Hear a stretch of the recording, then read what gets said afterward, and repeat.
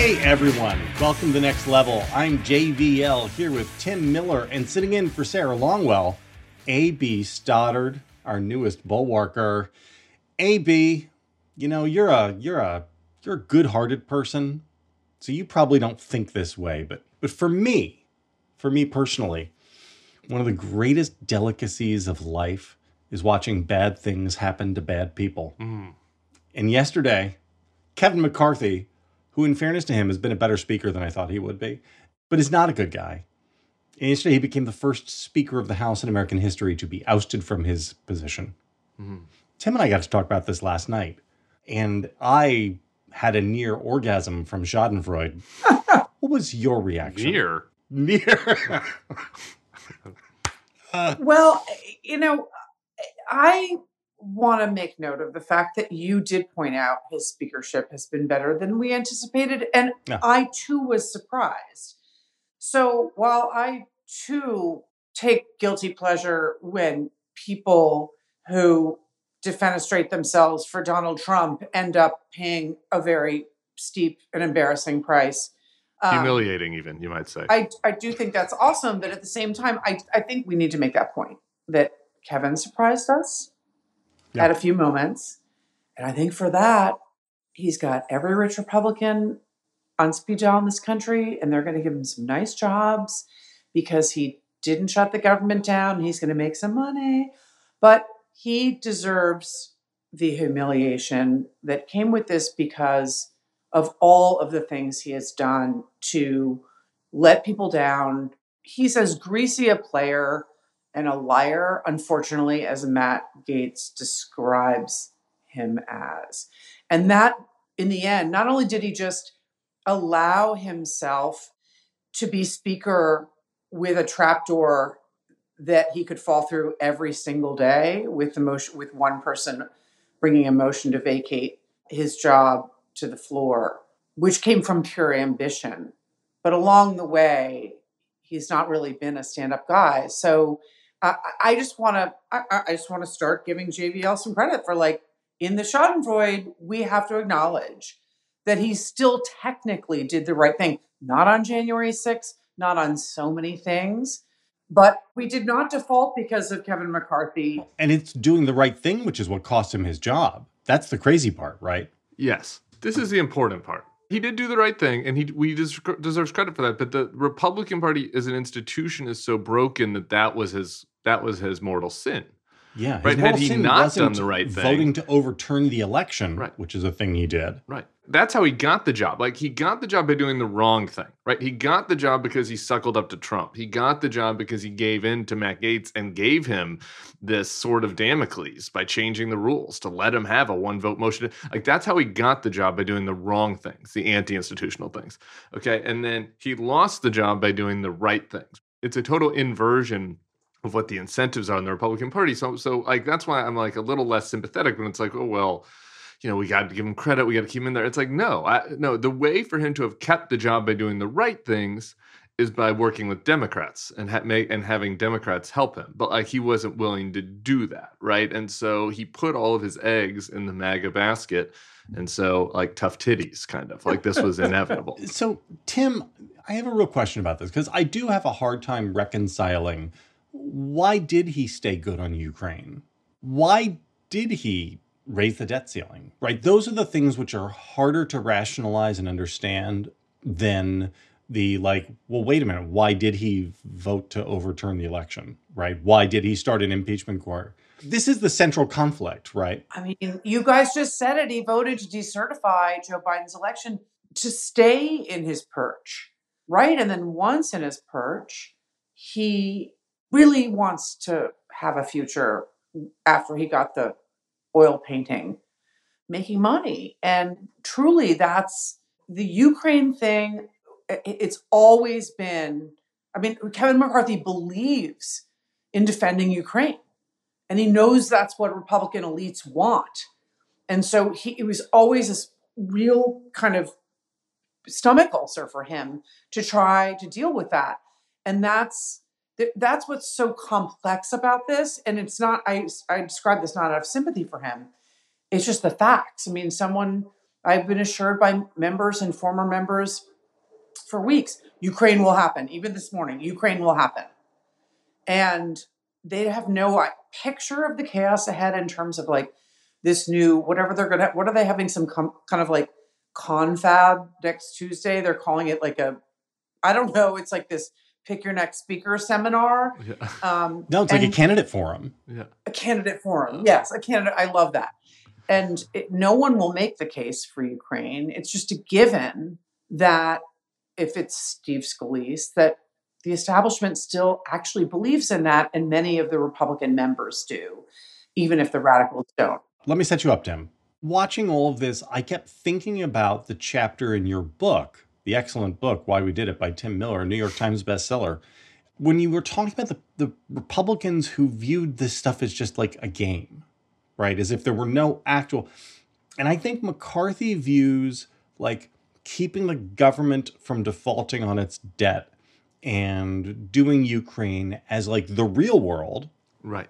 And then this like voting to decertify and shaking hands and going thumbs up with Trump. And that's the game, right? None of that matters. This is, of course, Joe Biden was going to be sworn in as president. What does it matter if I vote to overturn the election, right?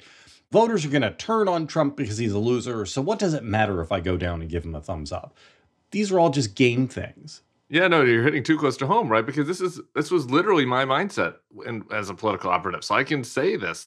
God, I hope I was never as blow-dried and sleazy as Kevin McCarthy, but the same principle is there, right? Which was like, the whole idea is like, oh, we have these campaigns, and you say what you need to say to win, and you smear people the way you need to smear them to win, and you say things you don't believe to win, and then there's another thing called governing, right, that like matters, and then that's kind of the job for the governing people, right? And this is like the common political strategist mindset.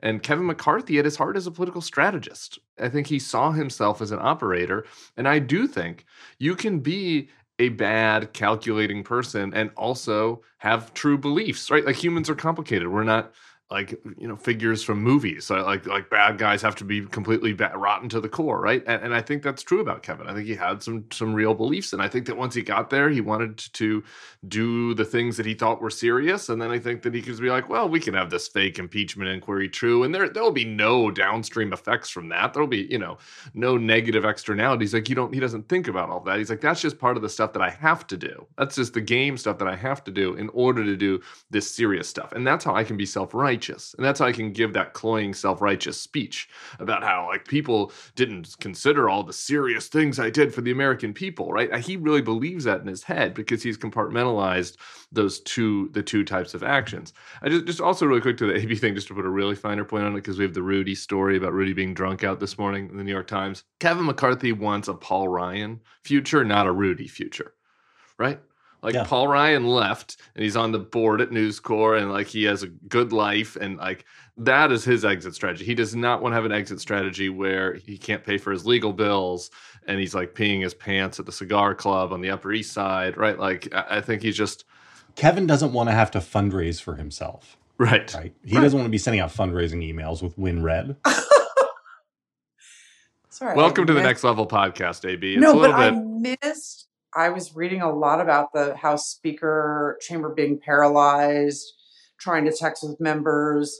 This morning, I missed the Rudy story, so that's so dark. I may have exaggerated a little bit on the peeing. I may have exaggerated a little bit, but the general gist of it is that it was like a 15-year story of anecdotes about Rudy being drunk and how prosecutors are taking that into consideration when they judge whether the seriousness of his claims, let's say, about the election. So I'm sorry to get us off track. I think that you're right, Tim, that that Kevin definitely did not see a GoFundMe page in his future and really needed to shore up a stable plan. It's amazing. So 2 things, and then we'll move off of the McCarthy stuff. You guys tell me which order you want to take them in. First, should the Dems have rescued him?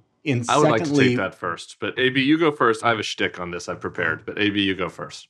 I listened to JVL's reasoning about this, and there's a part of me that thinks, yeah, I mean, there are good reasons why, and especially the part about how you help reelect him, and then he's kind of this empty greasy, wet pillowcase because You own he's him. been put back into the job by Democrats. But at the same time, I watch Margaret Brennan laugh on Face the Nation when he tried to say, like, in his that like happy puppy way that it was the Democrats' fault. And it was so beyond ludicrous and so didn't pass the laugh test that I understand why Democrats were like, hey man, that's like a little bit of a bridge too far. If you want us to like clean up your dirty diaper, we're actually not going to let you go out on a Sunday show right after we provided more votes to keep the government open than you could and have you blame us. And so it's one of those interesting moments where it's like, it shows once again, which always makes me feel empathetic for him, that he's really, really dumb. I've just always had this theory that Kevin McCarthy this is is so true. profoundly dumb. And Yes. it's like, it sounds so mean to say it, but if you, and you guys talked about this last night, that moment when he talked about the Benghazi hearings denting Hillary's approval is kind of all you need to know. But there's so many other anecdotes, some public, some private still, that really illustrate that Kevin McCarthy is profoundly dumb. And so, do you have a dumb anecdote you want to share before I take us to a serious place? No. Okay. But go there. I'm just conflicted. I mean, I sort of saw the reasoning for it, but at the same time, Well, let me offer back to you. And again, I don't fully believe this. I am just sort of turning it over my head. But sometimes the fair thing isn't the right thing and the right thing isn't fair. And so it is certainly true that absolutely fair for the Democrats to say, oh, I'm sorry, you're going to trash us for all of this. We're the ones who helped to keep the government open. You've been a terrible negotiator. Yeah, no thanks. Yeah, right? As Tim says, chow down. Have at it. On the other hand, I don't know, like if things get worse from here on in, it might have been better for the country to have an even more hobbled Kevin McCarthy there. That's all. Here's what I'd like to chime in, because I particularly worry about this with Ukraine really more than anything else. Like the Ukraine thing, I'm happy to hear AB is texting with sources and people think that they're still going to figure this out one by hook or by crook. But I think it's going to be really challenging now, much more challenging than it would have been had he stayed in there. And I think that's a legitimate reason to be concerned about this. On the other hand, I hate that everyone, even people who are sympathetic to Democrats, right? Even like the lefty media, and certainly the center right, never Trumper media, or Matt Lewis types, and like all those, Joe Scarborough this morning who was lecturing, Democrats, we need to be responsible.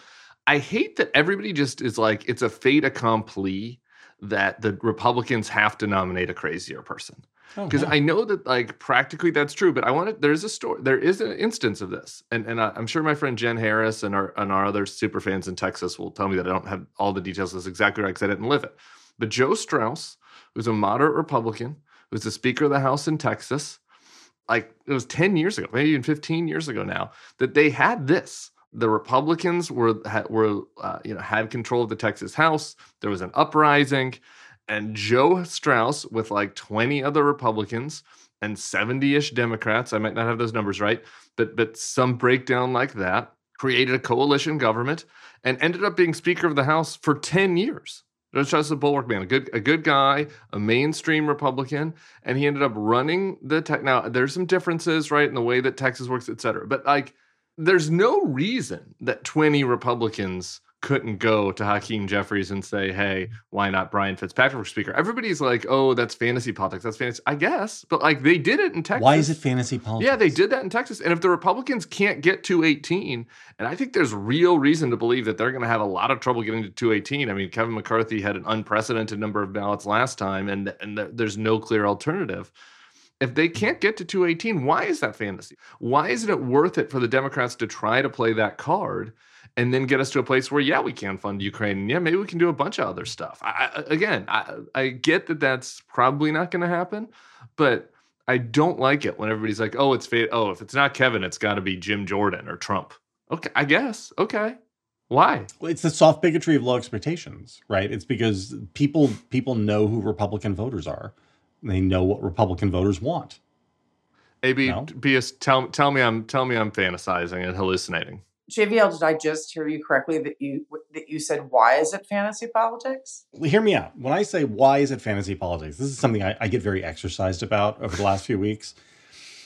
If you are a right winger, you have been sitting around for the last 20 years saying, we need a president who will just refuse to back down to all the cucks and the liberals. We need a president who isn't afraid to say that turncoat generals should be executed and shot. We need a president who's not afraid to say that he actually won elections than he lost, right? That's their fantasy politics. And they are living their fantasy. And it's working out really well for them. Really well. In fact, he's leading in all the general election matchup polling right now with the current Senate President, Joe Biden. So the right wingers get to live in fantasy politics world and pay almost no price for it. But when you say that, people in the middle like, maybe these 5 Republican House members from these swing districts should switch parties. That's, oh no, I'm so sorry. That's a fantasy world. Do you want unicorns and Balrogs too? Right. I don't understand it. Oh, no, you do understand it. We can't have nice things because, of course, it's not a reality that the mostly from New York and California moderates in Biden districts are going to form a coalition with Democrats and have Brian Fitzpatrick become our speaker. Because how about David Valadao? He voted to impeach. We could make him speaker. Democrats would support that. I think that Steve Scalise is likely to be the consensus pick. I don't think that it has to be a crazy. And I don't know. I mean, he is the consensus pick this morning. He has more support than the others. Yeah, my face was about whether or not he's crazy. I think the jury's still out about whether or not Steve Scalise is crazy. No, I was just going to say that. So we don't actually know what concessions he will make to the nihilists. So that's right. So it is still unknown. But as one Republican put it to me today, he can't shut the government down on November 17th. So one of the things that he would have to be explicit about to win is that he has to also work with Democrats to keep the government open on November 17th. And that's, as you guys have already discussed, the pass that Kevin got. He just pushed it too far. So what I do know is that we can't have nice things. What I do know is that they get fantasy and we never do. That's what I'm confident of. Okay, AB, walk me. Can we just live in fantasy world for 1 second? Just live here with me. Live here with me for 1 second. Let's dream together. I want to. Let's say that Steve Scalise puts his name up. And I saw Anna Paulina Luna, Matt Gaetz' friend from Florida, who is not one of the 8. She was not one of the 8. So now we're on top of 8 people who said no to McCarthy. She said that her demands for the next speaker is that they have a vote to impeach Joe Biden. And there are a couple of other crazy things. But there has to be a vote to impeach Joe Biden, not the inquiry. We need to have we need to move straight to the impeachment. So that's one of her demands. So let's say that Steve Scalise puts his name up, but doesn't, that there are 6 people out there, maybe not the same 6, but some crazy 6 that have some insane demand he's not willing to make. Maybe it's about the government shutdown, maybe it's about Ukraine, whatever. And he can't win. And he has 8 ballots. And he goes through 8 ballots again. And we're back in the same place we were at in January. Why then couldn't what we are saying happen? I mean, again, I know why. Why isn't really the precise word. Why is because, they'd be blowing up their career with the Republicans, and Republicans can hold everybody hostage, and there's no assumption that they need to act responsibly. But if there are 5 people that are like, I care about Ukraine so deeply, like they all say that they do, I care about Ukraine so deeply that I want to make sure that they're funded. Why can't part of that deep care be like, I guess I'm going to have to create a coalition with the only other people that care? Because it's not going to be the Republicans who majority. Because I don't know, there is not going to be somebody that gets to 18 who pledges to fund Ukraine. There's no way. Nancy Mace is on Steve Bannon's podcast as we tape this. That is what's happening in crazy world. Okay. And these people are not going to let Ukraine funding happen. And so if there are Republicans who care about Ukraine, why couldn't they create a coalition deal? Okay. I'm just going to start by saying that Ukraine might be paired with border security, and maybe someone like a Steve Scalise or a consensus pick is trying to make that argument. I'm not saying it will succeed. And I would like to conclude by saying, if I agree with you, Tim, but if it's something that I want, it never works out. We concur that it's not going to happen. The question is just... Brian Fitzpatrick as speaker is like my dream. So that's why I know it'll never happen. Well, that's fair. Okay, so very quickly on the race then, I mean, how messy do we think it could be? I mean, I suppose it could go one of two directions, and we talked a little bit about this last night, AB, where if maybe Gates feels like he's got his scalp and he doesn't need to object anymore because he's got his win. He just declared victory and they can coalesce around Scalise and they'll do it on the first vote and it'll be actually pretty orderly. Or maybe not. I could, does somebody else really want the job? AB, before you answer this question, can I bring a piece of breaking news in? Because I want to hear what you think, AB, about how clean this is going to go. Andrew Solander on X News asked if he's running for speaker. Congressman Jim Jordan replies, yes. Yes. Okay. That's so the problem. So now you have that piece of information. The problem is that when I asked someone this morning about what the Trump factor is and if Trump were to back Jordan, it's an unknown. That a lot of people in the conference, even though Jordan became aligned with McCarthy did, really bent the knee to the Freedom Caucus, knew that was where his bread was buttered, and Jordan became, as you guys saw, a defender of Kevin McCarthy. It doesn't mean that people want Jim Jordan to be speaker. So that there would be a big fight to stop him from becoming speaker. But the unknown is whether or not Trump would do a lot to weigh in for Jordan. And that's an unknown. And I think a lot can happen. People are upset that they left. And I understand that everyone has to cool off and everything, but people are thinking that was a mistake. It's just between now and next Tuesday is a long time. And so I don't think we know how crazy this can get, especially now that Jordan's no longer being shy. Last night he said, oh, that's a decision for the conference. And then now today he's admitting it. So, I mean, it's a volatile situation. I just never believe it's going to end up in something that would be rational. And here's the problem, though, just one final point, because this relates to our previous commentary. This is going to JVL how one side can live in fantasy politics and the other side can't.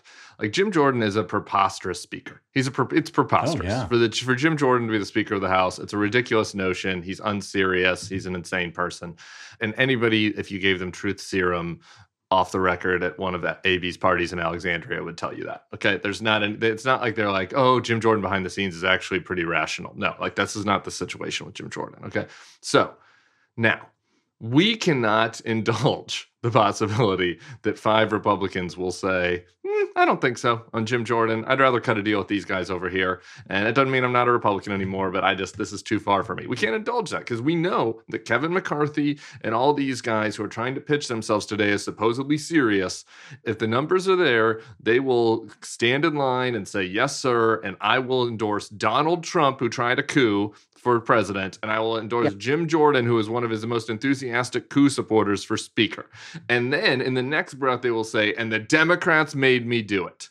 Well, fuck you. Okay, fuck you. All right. These guys have agency, and all it takes is 6 of them to be like, nope, sorry. We saw this. All it took was 8 to say no to Kevin McCarthy. All it takes is 8 normals to say nope, sorry to Jim Jordan. And I don't think they're going to do it. And I think that tells you everything that you need to know.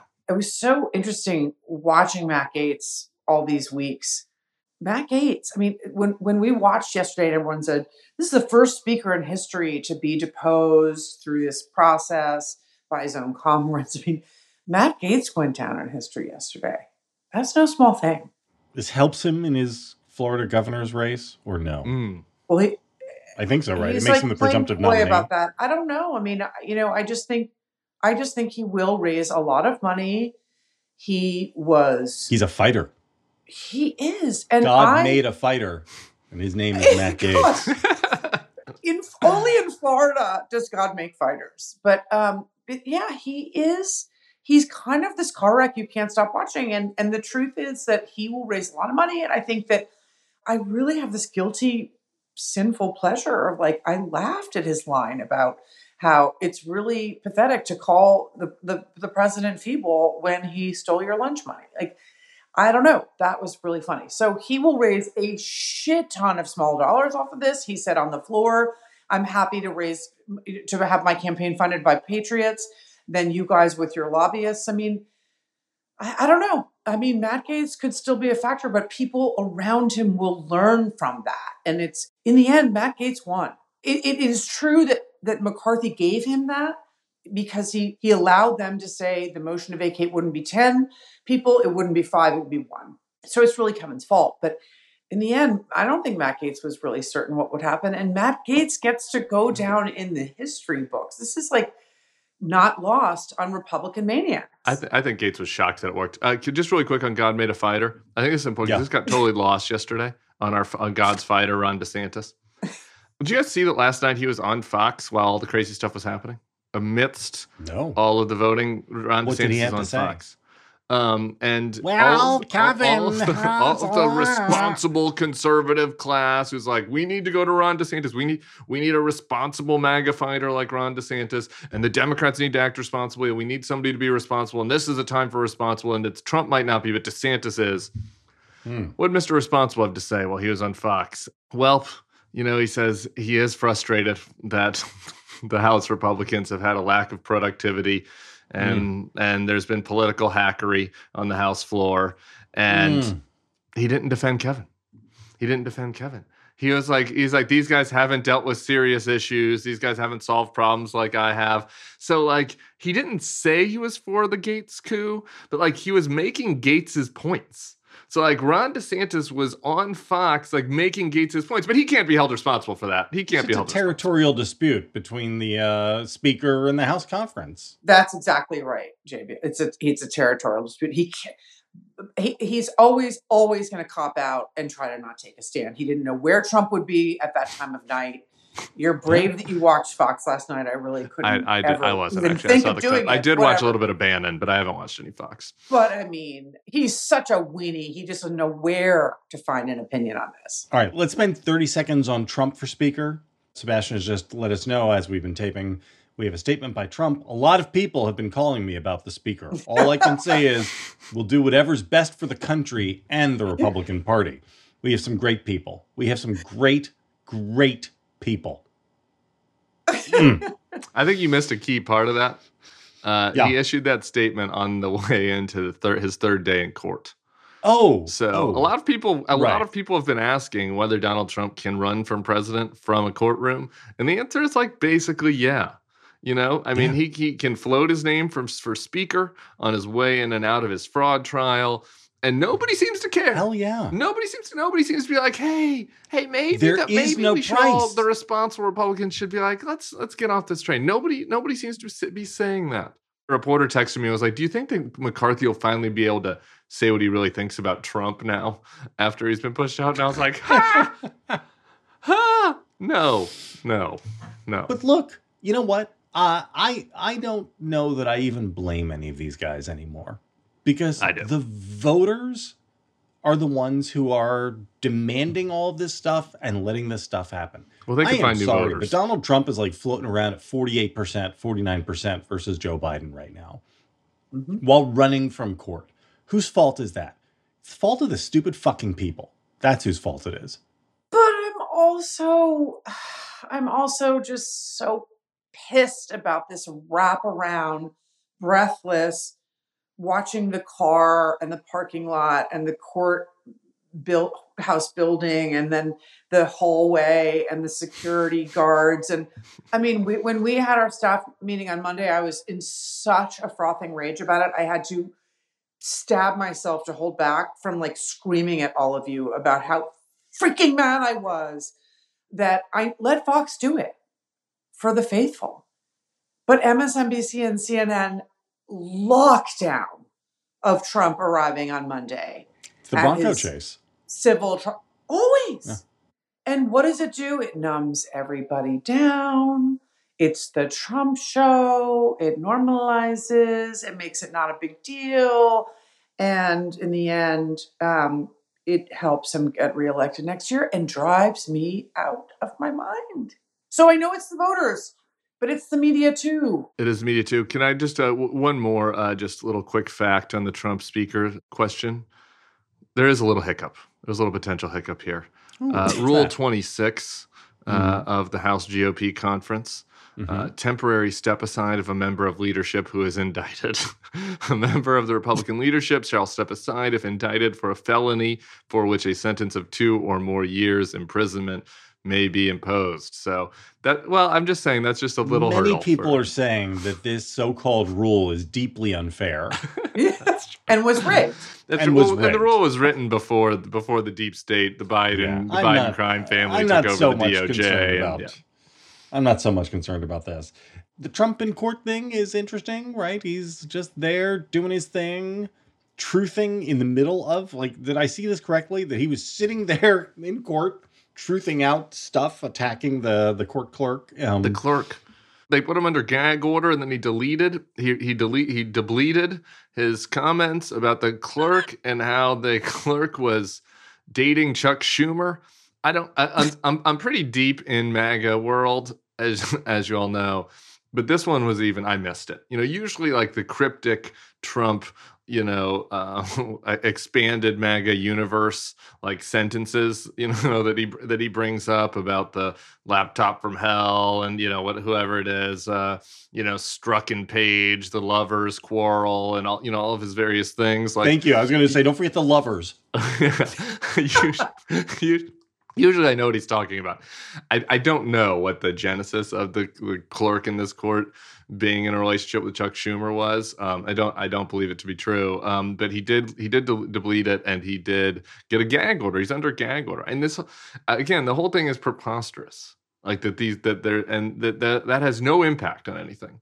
We all have to just accept. We all just have to accept that that they guess that it's just like another day, because Joe Biden no is expectation old, that any Republican will be responsible. In fact, Joe Biden is older today than he was yesterday. Can you believe that? It is an outrage. Joe Biden was old yesterday, and he's even older today. And that's why the American people have no choice. There's no expectation. Not a single senator. And we're not even doing the thing. I hear AB's complain about the media. I'm so all over the place on this. I don't think we should do the Bronco chase.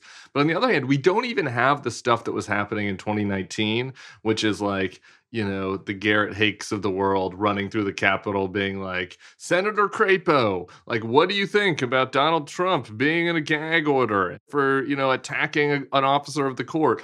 Like, that doesn't even happen. Like, now it's just like, well, there's just no expectation that any Republican will say anything about this. It's so true. But there are deep voter expectations for Democrats. Where are the questions about Milley? Where's the stuff about Kelly? Nothing. It just disappears into little particles in the air now. This is one of the things I talk about all the time here, which is the baseline asymmetry in what the public and voters expect of the parties. And this puts Democrats at such an enormous disadvantage. And like libs and progressives get really upset about this. They're like, what's the media's fault? It's not. It's the voters' fault. And like this is just people. And this is, it's a combination of that plus the system and the way we've gerrymandered districts and the way that the Electoral College is itself functionally a gerrymander. But it's like, this is a systemic problem. And it makes people angry because there is no solution to it so far as I can see, right? In the same way, everyone used to say, this country is polarized and people are at each other's throats, but that's just because we don't really have an enemy. And if there was just some big event, some big tragedy, we'd all come together. And then COVID happened. And it turned out that wasn't true at all because the people are terrible. I used to think that. That was one of my talking points in 2018. Yeah. And like, look where we are. And it's because this is who the American people are right now. Yeah. Don't like it. I share this with JVL that the pandemic depressed me so deeply about what this country really is and does now, with problems and with each other. It's just so dark. It was so stark. It wasn't even subtle. And no, I agree. I mean, a lot of it is systemic a lot of it is structural. And I have deep frustration with the Democratic Party that never, ever talks to the electorate about their liabilities with the Electoral College, about the fact that we're all going to be moved into a bunch of populist states, leaving the rural Republicans in the Senate in the next couple decades with all of the power. I mean, there's no kind of education of the electorate about these things that are a huge disadvantage for the Democratic Party. Another uplifting podcast. here Oh at the yeah, Bulwark. sorry about this. No, please. AB, this is the problem. I would love to just fire Sarah and replace her with you, but the people would kill themselves. Okay, like they need Sarah's. Like we would have Bulwark fans on suicide watch. The three of us, it's just this is a bad. We get dark. It just goes dark. Cocktail. All of us go dark. I know. Tim, do you remember when we saw each other years ago? It was probably 17 or 18, but I always love this moment when I said, everyone thinks that Tim is so dark. And I said to him, we were in person at 30 Rock, and I was like, Tim, if he is reelected, maybe it was in 19, there will be tanks in the street and women will not be allowed to work. And he's like, okay, AB, I actually have not gone that dark yet. Yeah, that's true. That was the real Tim Miller. That is true. That did happen. I always say, I bring this up to people. I'm like, the only people darker than me during the 20 election were AB and Stuart Stevens. I was like that there because they were plotting their escape to Quebec City. Oh, no question. One more thing we have on our show map is Republican donors. So, Tim, you have been banging on about this, rightly, the insanity of the donor class. And here's another fantasy politics question for you. Why are these Republican donors not voting for Joe Biden? Why are they not supporting? Because unlike, these are just rich people. And when you're rich, you can do whatever you want. Yeah. You're not actually beholden to anybody. Like, it's like your social circle will drop you. No, they won't, because they're all rich people too, right? You can find new rich friends. Or new people that'll do whatever you say.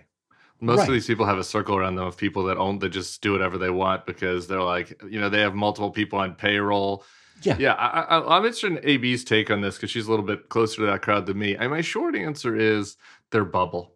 Like, and I think that the Youngkin thing, and AB wrote about this is just so revealing about how thick their bubble is in the world that they live. I'm always being told that it's Democrats who are in a bubble. And they need to get out of it and go after those white working class voters and stop pushing their gender reassignment surgeries on 4-year-olds. I think we all have our own bubbles. Okay. Some of them are more penetrable than others. And I just think the rich Republican donors bubble is on the thicker end of the spectrum.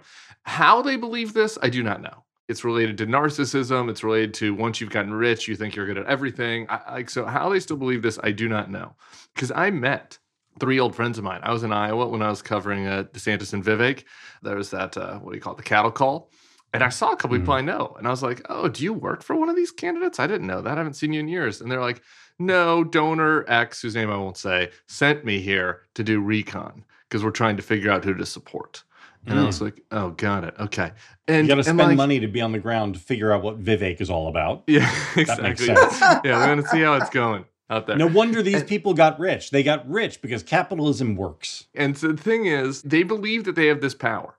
They believe it. They're like, if I just put the right million in the right place with the right strategist at the right time, I will be able to be the kingmaker. And I will be the person that Glenn Youngkin calls, when he is, making his state dinner invites, right? I do think I think they also have some, just like we said about Kevin, they also have some genuine views about, creative destruction and small governance and all this. They have some genuine views, but mostly it's like they think that they can still control this and they can't. And I don't know what more they need to see besides the siege of the Capitol to know that they've lost control of this. But anyway, I don't know. I don't know. And a handful of them have stopped, but many, many, many continue to live in their delusion. I don't know. AB, what do you think about that? It's so depressing to me because I think what they're trying to do is stop Trump. And when somebody at the golf club says, what are you doing trying to spend money to stop Trump? They say, come on, we're really worried about what it's going to look like when he's in courtrooms next year and he could lose to Joe Biden. And we're trying to save the country from Joe Biden, actually, by trying to help Glenn win or Nikki or something. And they believe when they gather at these meetings coming up in October that A, they can either convince Glenn Youngkin, or B, they can convince the campaigns. They're not going to see Nikki Haley and Ron DeSantis in person, but convince the campaigns to go home and say, listen, you've been chosen as number one, Nikki, or Nikki, they've chosen Ron, and you need to understand that they're going to starve your campaign, not give you another dollar. You need to play nice. And then in the future, you will be remembered for playing nice. and your career will be helped by this. And so that's clearly what's going on, is that they believe, like you described, Tim, that they can control things and that they have the power to get these huge egos to back away at the right time so they can consolidate the GOP primary. And that's really, consolidating is really important because Trump's at 62. So you want to be able to consolidate to, you want to be able to get that 15% right. really coalesced Exactly. around them. Right. Exactly. It is remarkable. But I don't object to that, honestly. Like, if they want to try to stop Trump this way, but my question is, like, once Trump is the nominee, which is what's going to happen, barring a health event, why won't they just flip and go help Biden? They are not going to. Go closer to Biden on all of the substantive issues. They are not going to. They are going to. No, I know continue. They're not going to, but why not? Why? Because they will be accosted in the golf shop at that point. Right now, their friend Marshall is saying, why he's trying to support these PACs to stop Trump. And they're saying what I just said. We're trying to spare the country from Joe Biden, who is a senile socialist. And then next fall, they are not going to be backing Biden or do as I suggested, which is to say, if you can't support Joe Biden, you just have to vote for Republicans down ballot and leave the top blank, because then they will be accosted by the people in their bubble. Because don't tell me these people hang around only in a never Trump bubble. They're not real never Trumpers. They're not trying to save democracy. Do rich people ever have people say no to them, though? No. They have people around them who are Trump supporters saying, what are you doing supporting a senile socialist? They can't do that. No. They can't do that. They will have to be on the side of the silent, reluctant, it's binary Trump supporter next year. None of them are going to help us out next year. Wow. I wish we had a few more wives. Like we need some of their wives to be nagging them. And I don't think that's happening. Are they all divorced? Yeah, I think this is why once you're on wife 3, you're not getting a lot of pushback. Because this is in my peer set, the non-billionaire peer set. I have seen the 2016 to 2020, the wife saying to the husband, "You're an asshole. I can't believe you voted for him." That had an impact. That helped. That made a difference. Those women, I know that white women sometimes are maligned in progressive spaces, but those white women nagging their husbands made a big difference. And if you look at the white male suburban vote, it mattered. I just don't think at the billionaire level that works, unfortunately. They can't be anti-Trump next year. That's great. Because just like Kevin, they hope to be lobbying the second term of Donald Trump. Good God. Okay. Breaking news. Jim Banks has just backed Jim Jordan for Speaker.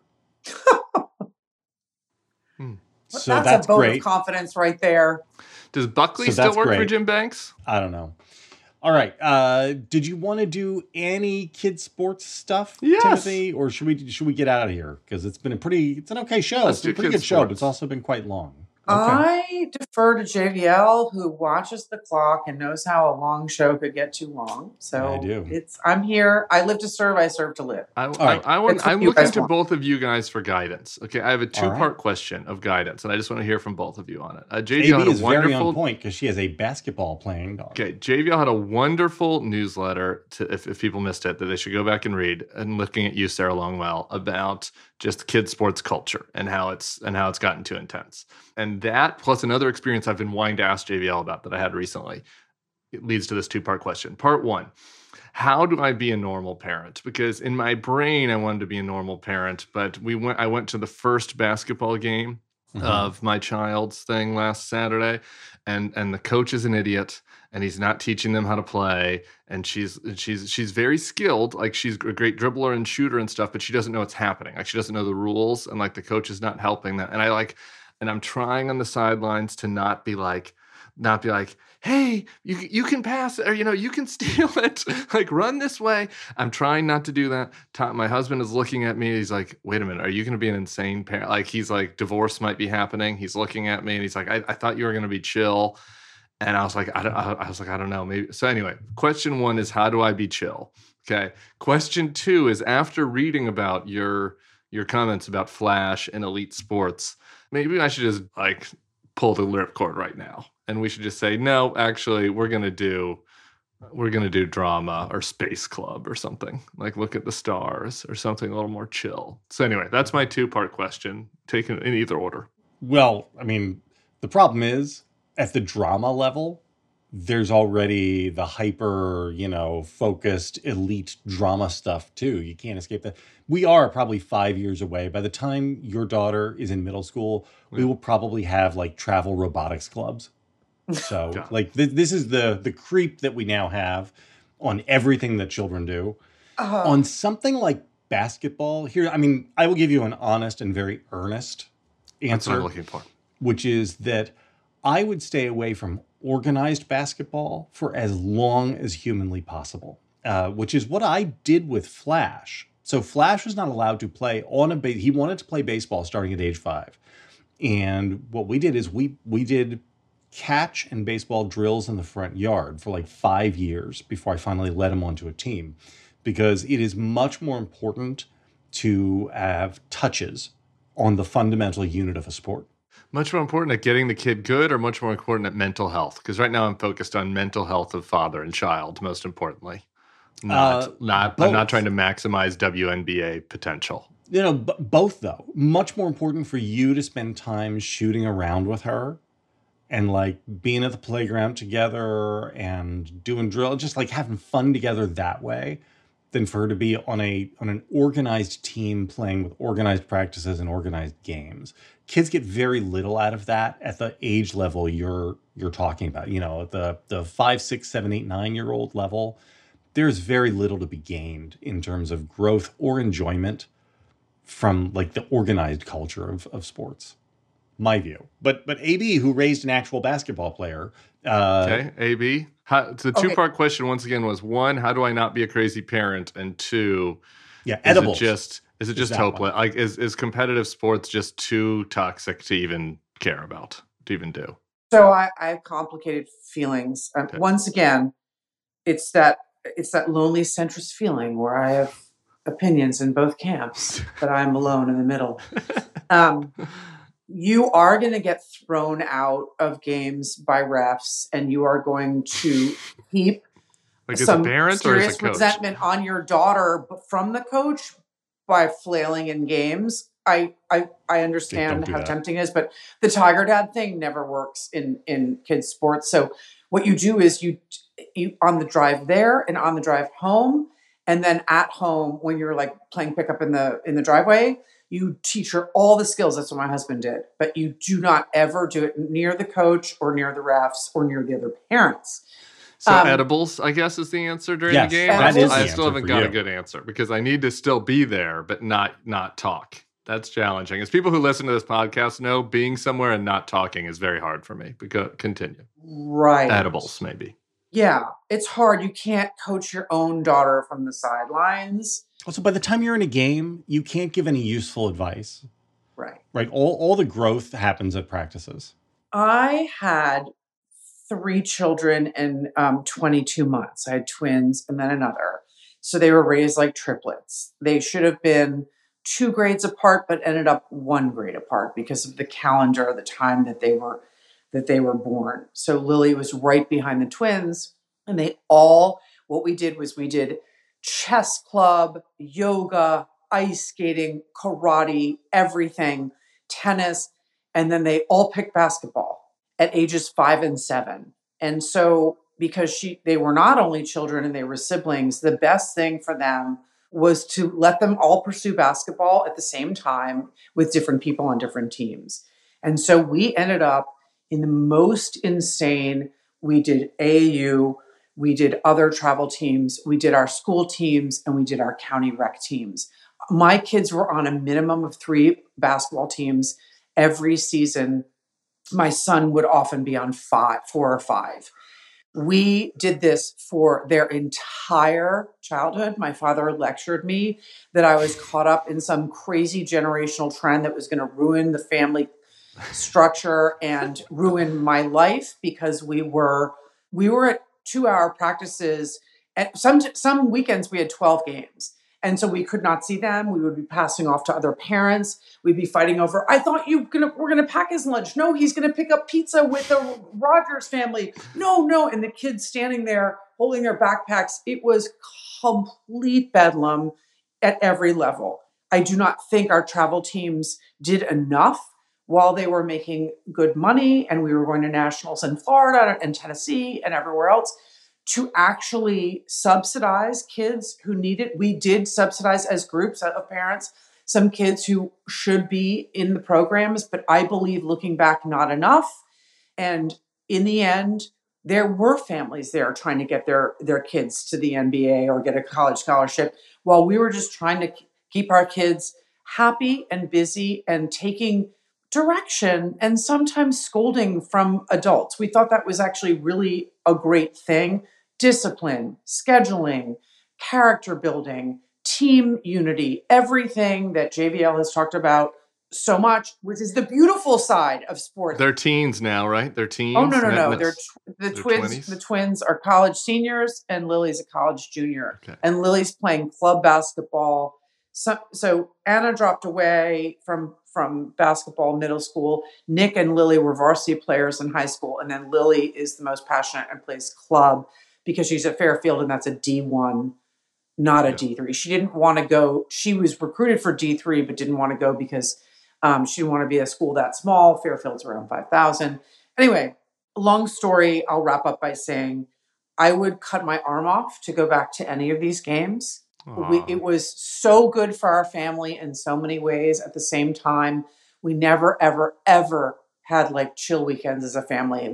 If games were canceled because of some snow or something, I called it a wow weekend, a wide open weekend where we'd be like, well, now it's time to just be that normal family who like goes downtown to the National Gallery. And my kids would be like, I don't think so.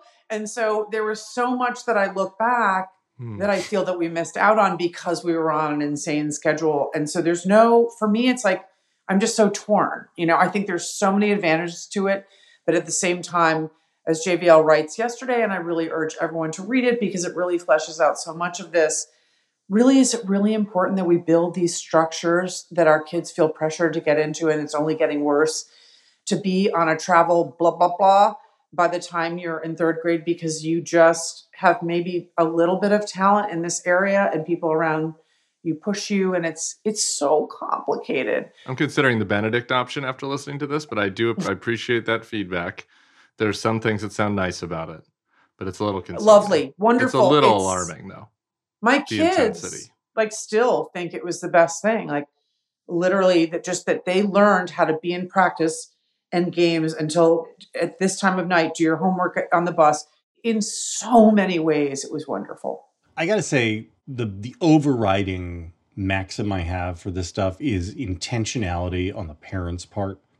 Like, don't just get pulled into stuff or told like, oh, Cindy should be on this team. Like, okay, if Cindy's friends are going to be on that team, go talk to them. But we got to make sure that like the club's values are aligned with your values. Like one of the things we did with Flash is, every travel program we looked at, we had a very frank conversation with the coach. And we're like, hey, so family is going to come first all the time. And he's going to miss games. He's going to miss practices from time to time because he'll have like a cousin's confirmation or something. And so we're going to go to see a baptism or a confirmation instead of to a tournament. And, any coach that like even hesitated on that, we were like, no, this isn't a good fit for you guys. So you got to make sure that you're in an organization where the values align with how you guys want to be running your family. I think that's deeply good advice. That's good advice. I'm feeling very seen by Sebastian in the comments, who writes, my mom always yelled like the players could hear her and were deeply invested in the plays that she was calling from the sidelines. This was me at 5-year-old basketball game 1 until I saw the look on my husband's face and I considered the divorce possibility, at which point I decided to look at my phone a little more. Honestly, this is a universal piece of advice for parents. The only thing you should do from the sidelines at games is cheer for all of the kids and shout encouragement to all of the kids. And not just your own. That's it. So and occasionally, right, for all the kids, both sides, both teams, right? And occasionally, make jokes at their expense, right? Yeah, and aggressively chew Nicorette gum. I guess, but like, don't try coaching. Don't ever criticize the refs. Don't ever do that. In baseball, this is a thing which, like, you will sometimes see, because, in baseball, half the time the umpires are like 14-year-old kids, and I have seen like adults screaming from the stands at like some 14-year-old for not getting a call precisely the way they, and I just like want to tear my hair out. Like, don't ever do that. I've seen those dads thrown out and of games multiple times.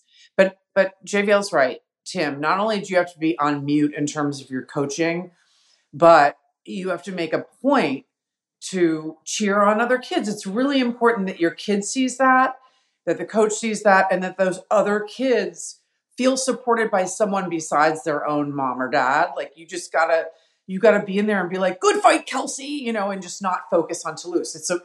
It's kind of part of your obligation. That part I got. When they're this young, but then you'll feel it also when they're 17. It's weird. It's like, that's kind of your job. You're just never allowed to be like, deny. Like, you can't steal. I was like, she Get gets that it. She weak wants you shit to steal. out of here. That's right. This is our house.